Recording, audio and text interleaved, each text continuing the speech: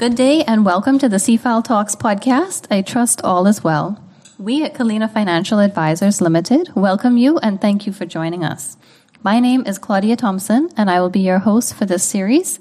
Today I have with me our CFAL experts, Pamela Musgrove Ferguson, Vice President of Investments, and Sophia Thurston, Vice President of Pensions and Operations. I'm sure we can all agree that saving is essential to achieving financial security and is also crucial to our overall well-being. Financial stress causes a multitude of problems. The goal of this series is to help listeners understand the importance of saving towards financial freedom and to help people develop a plan that will secure their financial future. Our experts will give tried and true methods that will lead to financial freedom, even in the midst of the present economic crisis.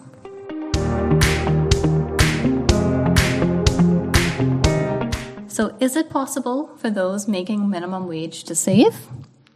What tips or practical solutions can you give to help people with very limited income making minimum wage? How can they achieve financial security? The U.S. is considering a $15 per hour minimum wage. Should the Bahamas look at increasing our minimum wage? Would that help people to save? You know, I had a potential client who sent a WhatsApp. It was during the time last year when we were involved with the port bonds, the 8% bond.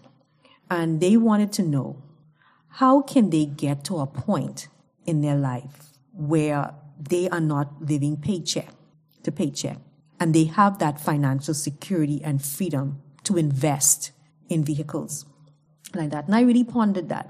And you mentioned minimum wage, which is currently in the Bahamas, $210 for private workers and $220 for public service workers per week. And that can be very difficult. But I think the key to achieving financial security is to live below your means. So if you have that as your underlying goal, it doesn't matter what you make, $210 a week or $2,100 a week. If you are constantly spending more money than you make, you will eventually come to financial ruin. I think one tip I would offer is for them to create a budget. If you are at a minimum wage and, so finances are tight, you really do need to watch how you spend. And if you are looking to try to save more, you need to evaluate on a monthly basis. How did I do against this budget? And where can I improve? But if you don't have a budget and you're not monitoring, it is going to be very, very difficult to accomplish your goals. Yeah, and a lot of times people get intimidated by the word budget because it seems complicated, and so they shy away from it. But a budget is simply planning. It's just setting out a plan.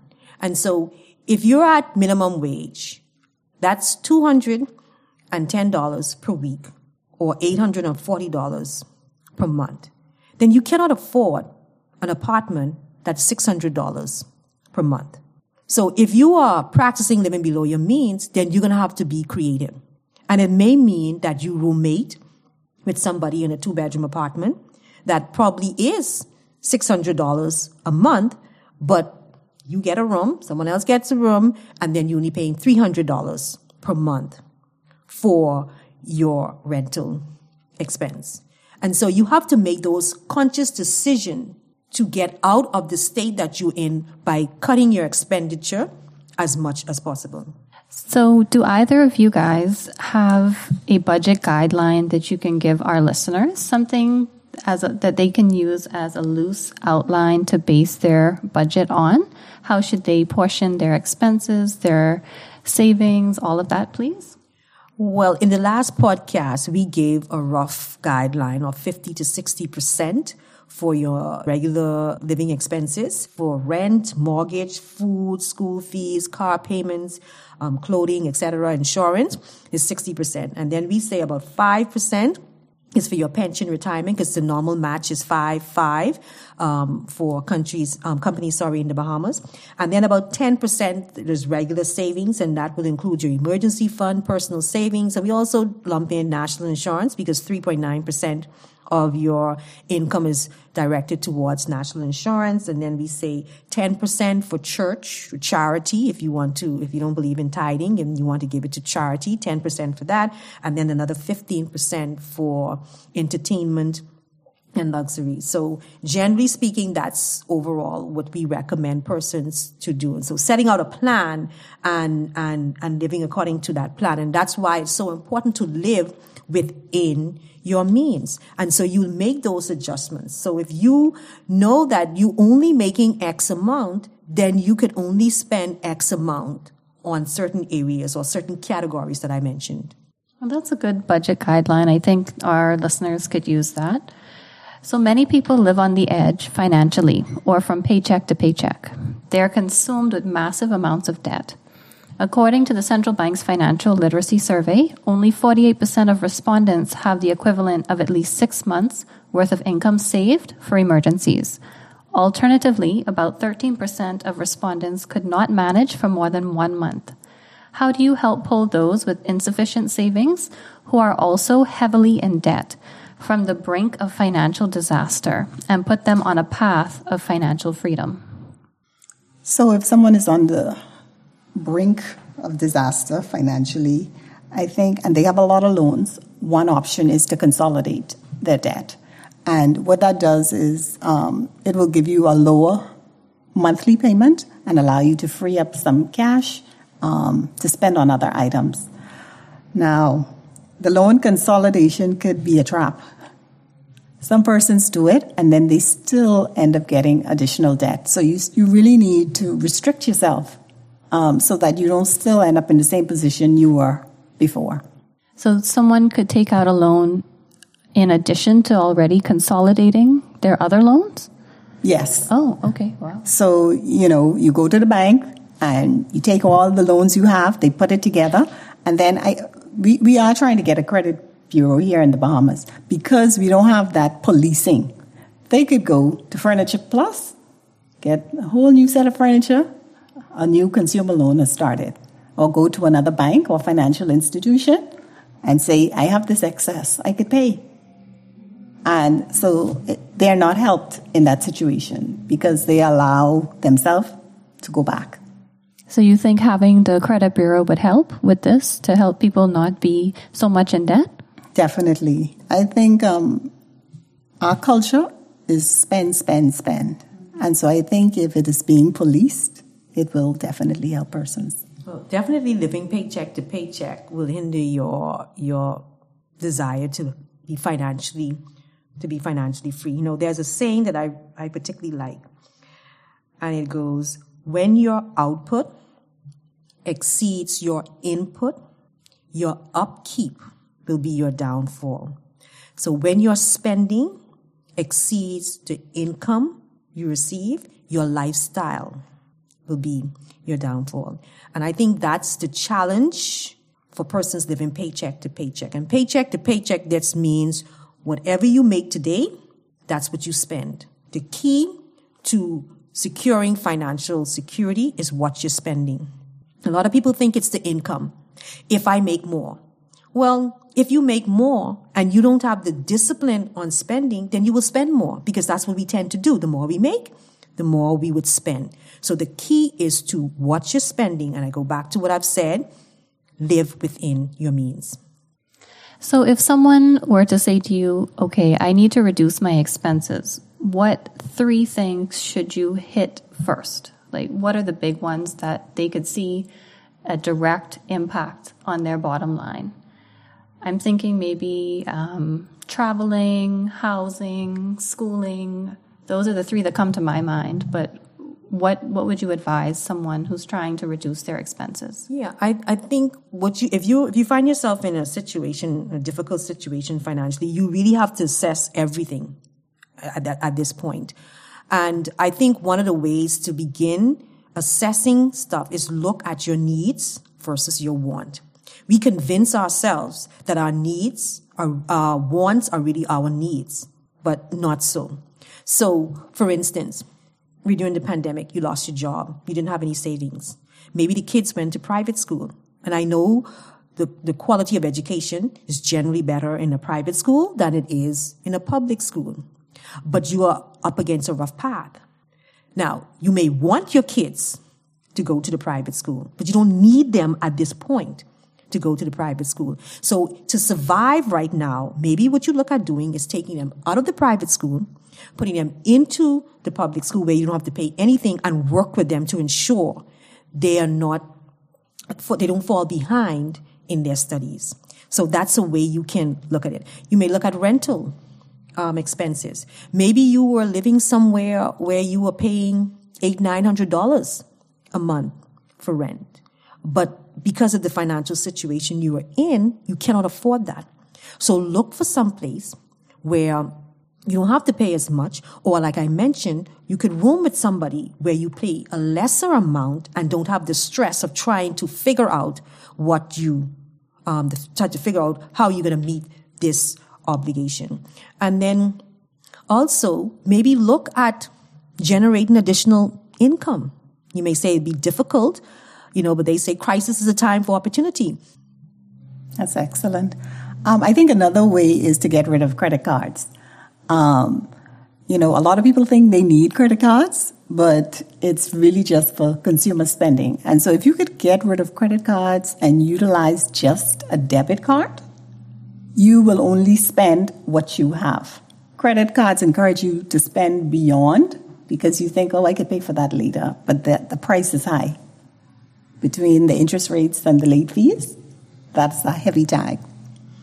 I agree with the credit card situation. I have a friend who actually cut up her credit cards because she said she had no discipline with paying them off, and she would run up credit card debt, and she decided, I'm not going to do this anymore. She paid all of them off and she cut them up, and she's never gone back.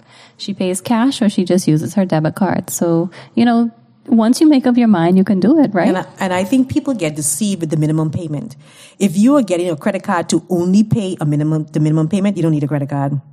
I don't think you should have a credit card, because the idea of the credit card, I think, is to provide you with that liquidity until you are able to pay it off, which is shortly after, so that you don't incur all of those fees.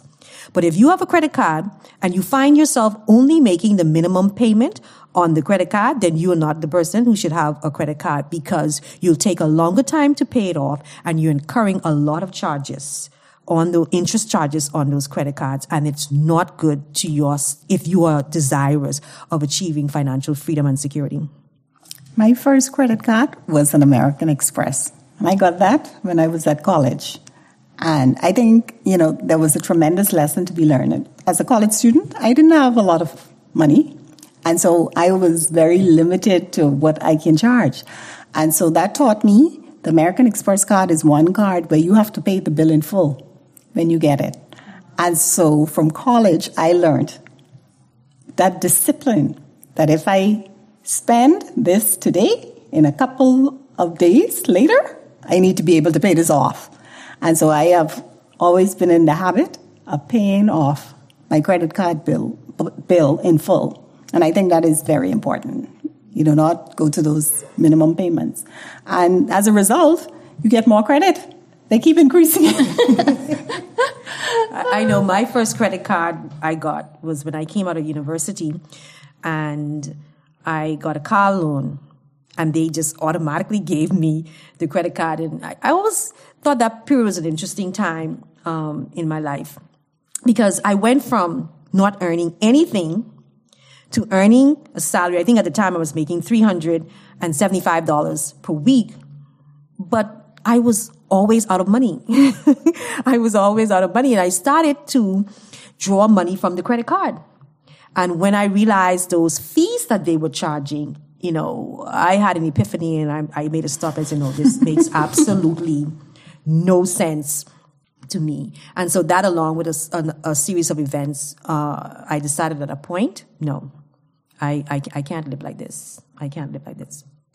So this is another scenario that some of the banks are dealing with as well. Is it okay to borrow from a bank and put that money on an interest-bearing savings account? So they're finding that some clients want to borrow money, but then put it into some sort of saving and investment account. and they're trying to find out if that makes sense financially. Like I mentioned, if you are borrowing at a higher cost than you're earning on the investment, no, it makes no sense. So they're taking out the loan for probably 13, 14%, and the account that they're actually getting is only paying them maybe 3%, if that. It makes no sense. And I know a lot of people also, they look at margin loans. You should never borrow for a risky type investment because as we mentioned in earlier, how the level of risk is linked to the level of return. And so if you go to the bank, for instance, and let's say you use your credit card, 18% to buy some equities, and the stock market crashes and you lose 12% of those equities, right? That means you're paying that cost, and then the bank, if you're doing a margin loan, you have to call in this loan, or you have to pay some money towards this loan, and you are in a very difficult position. So it's not advisable to use credit, particularly if it's expensive, to invest in relatively low yielding investments. So let's talk a little bit about emergency funds. And does it really make sense to start one during the current COVID-19 crisis? So an emergency fund is a financial safety net. You know, it's putting money aside, as we said, for a rainy day. And I believe if you still have a job today and you have some excess, I think it's important. You could see what happened during Doreen with the COVID-19. If you don't have an emergency fund, I think it's very important to start one now. It may take a while for it to build up, but at the end of the day, you will have something set aside in the event we have another disaster. And, you know, you look around the world today, and from one country to another country, there's always some disaster happening. So I think an emergency fund is really needed at this time. Yeah, and so I think you have to remember that an emergency fund is 3 to 6 months of your living expenses. And the fact is, let's just say somebody had 3 to 6 months of living expenses at the beginning of this pandemic. They would have been exhausted right now because this is going on for a year now and we don't see any end in sight right now. But it was still a good idea to have it because it will alleviate a lot of the stress that you would have endured had you not have an emergency fund. So I think people should strive to have it and not be overwhelmed by the size of it, because you may think 3 to 6 months living expenses is a lot of monies, but to start with as least amount as possible and build up. See, I always say to people, savings is a discipline. It's a mindset. And once you start it and you get in the habit of it, it comes natural. So an emergency fund should be invested, or where should you keep that? In a commercial bank? What do you suggest? I think short term. So you want liquidity. And so a bank is a good idea for an emergency fund. Even if it's a fixed deposit, it's easy to break versus a mutual fund where you have to sell your shares and get those back. I think liquidity is key. Whenever persons have an emergency, they want their monies immediately. Mm-hmm. They do not like to wait. That's right. And so, yeah, the banks are good. I mean, they have some products that offer, 2 to 3%, and so you could take advantage of those. Do you think it's possible for people to shift their mindset from the need for enjoyment right now to the long-term mindset of delayed gratification? What do you say to someone who says, I may not live to see 70 or 80. Why shouldn't I just enjoy my life now? You're telling me to save for later on, something that may never come. What is your advice to them? I think it's possible. Difficult, but possible. I think we mentioned in the first podcast how someone's financial mindset is set by the age of 7 in terms of planning and desire for instant gratification. So I think a lot of that is a learned behavior.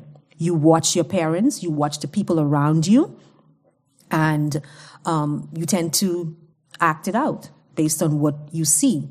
So to get to the point of realizing that you want different, I think it's possible, but you have to come to that conclusion.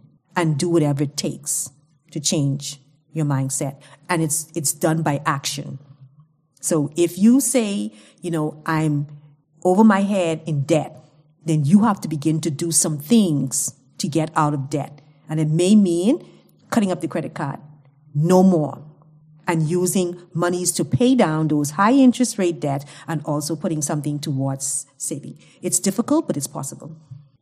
Yeah, I agree. It's very difficult to shift the mindset. I think it's almost comparable to where, persons have an addiction and they have to come to that realization that this is no longer good for me. And I need to do something different if I want to see a different result. So once they come to that realization, then they can make that change and experience a better financial option. So usually these mindset shifts, they would usually happen after something in your life that makes you really take stock of what's going on. Losing a job, having to assist a family member, something like that. Do you think it has to be that, or can it just be that I want to achieve something with my life? Does it have to be something drastic, or does it just have to be I want to do something more? I think it could be that persons are looking at other people and who are seemingly successful in terms of financial management, and they want to be like that. And it could be that situation where I lost my job, or just a frustration about living paycheck to paycheck and wanting something different and believing that they deserve something different. I spoke about how the potential client was saying, I want to move from this point of just living paycheck to paycheck and to be able to participate in investments like the port that was paying 8%. So it can be a number of circumstances that you are confronted with to make you think that I want better. And then the next step will be, where do you go to get better? And you can call up a financial advisor, or you can speak to that person who you see. Sometimes if you just call people up, you may not know them personally, but you call them up and say, I want you to talk to me about this. Just give me some help. And sometimes people will comply. I know with pensions, it seems for some persons it happens when they realize they are 10 to 20 years out from retirement and they have not put aside anything. They are ready now to make this drastic change of saving. And so they're like, I have spent everything I've earned. And in professions like doctors, accountants, where they have their private practice, I think at some stage they realize this is not going to go on forever. And so it's important for me to put aside some funds so that when I retire, I could still enjoy a comfortable standard of living. But at that point, of course, they have to save a lot more. But the mindset shift is there. And like we mentioned, I think it's advisable to, when you get your first job, when you start to earn an income, to put something aside. And there are products that exist today where you can start with as low as $25 and add to it. But I think if you start out when you get your first major job by putting something aside, even as a monthly basis, even if you're just putting $25 aside on a monthly basis, do something, because over time it will build. And once you develop that discipline, you would find that the more you make, the more you put aside on a regular basis. So I'm a person out there. I lost my job. I don't have any savings or a pension plan to assist me. Where do I begin on this journey of saving my way to financial freedom? Do I go to my family? Do I go to my church? Do I look to government assistance? What would your advice to someone like that be? My advice would be really to start with your family. Your family should be a good safety net where you feel comfortable and it's safe. So if you have lost your job, you're hoping this is temporary. And so your family should be there to help you get food, help you pay your rent. And in the event your family cannot afford to assist you, hopefully you're a member of a church somewhere and your church family can jump in and help. Next is social services. And in COVID-19, they have paid out millions of dollars in assisting persons who had need, and the food programs continue still today in feeding. And so there are a number of avenues. But I noticed that there are persons who have had to resort to go into the media and, to get help. And I mean, they were saved. Persons came forward and helped them. But I look at those situations and I'm like, it shouldn't have to be that way. They shouldn't have had to make it so public in order to get assistance. Yeah, I think all of the above. And I think persons have to put their pride aside and seek out help, because this is a very difficult time for many people, and persons who probably never thought that they would be in this position because they've always worked, they paid their bills, but it's just that they didn't have anything saved up for the rainy day. So I think this is a time where the focus should be for individuals on surviving. And so seek out the help where it is and survive to be on the other side of this pandemic and possibly put into place those things that you wish you had done, but at that point would be given the opportunity to implement. How did you both learn about personal money management? Was there a turning point for you? When did it click? So I learned about personal money management by reading. So I went through the books and I read a lot. And it first clicked on my first job. I was living paycheck to paycheck, and really I did not enjoy having to wait to the end of the month, to get some more funds. And so I had to change some things in order to be able to experience financial freedom. So for me, it was on my first job. I think it's a combination of stuff for me. My mom told me at a very young age she wanted me to be an accountant. And she said that because I like to count money. So just by her telling me, I wanted to be an accountant. And then I grew up in church, and I always had positions in church, a treasurer for the youth ministry. I was financial secretary at my church at one point. And so I got exposed to money. But like Sophia, when I got my first job, I found myself living paycheck to paycheck and also drawing down cash from my credit card. And I think at one point I was behind in some bills and also behind in my tithes. And I made a radical decision. I took one paycheck because we were paid monthly at the time. And I took most of that paycheck, pay my back tithes, and clear all of my bills.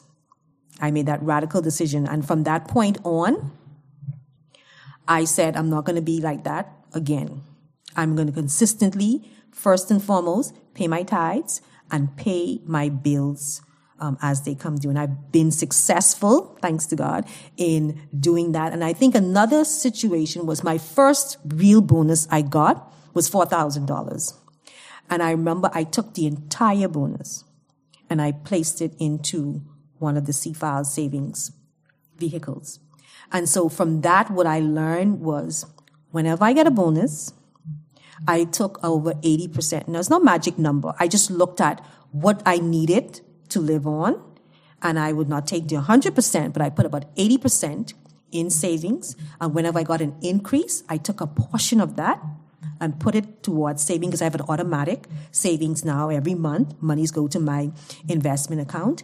And so I learned to do that because I wanted to keep, build up on a nest egg that will help me for the future. So I, in essence, tried to maintain my living standards or my lifestyle within a certain set so that I didn't have to go into debt in order to get the things that I want. And when I have an emergency purchase, then I have the resources to rely upon.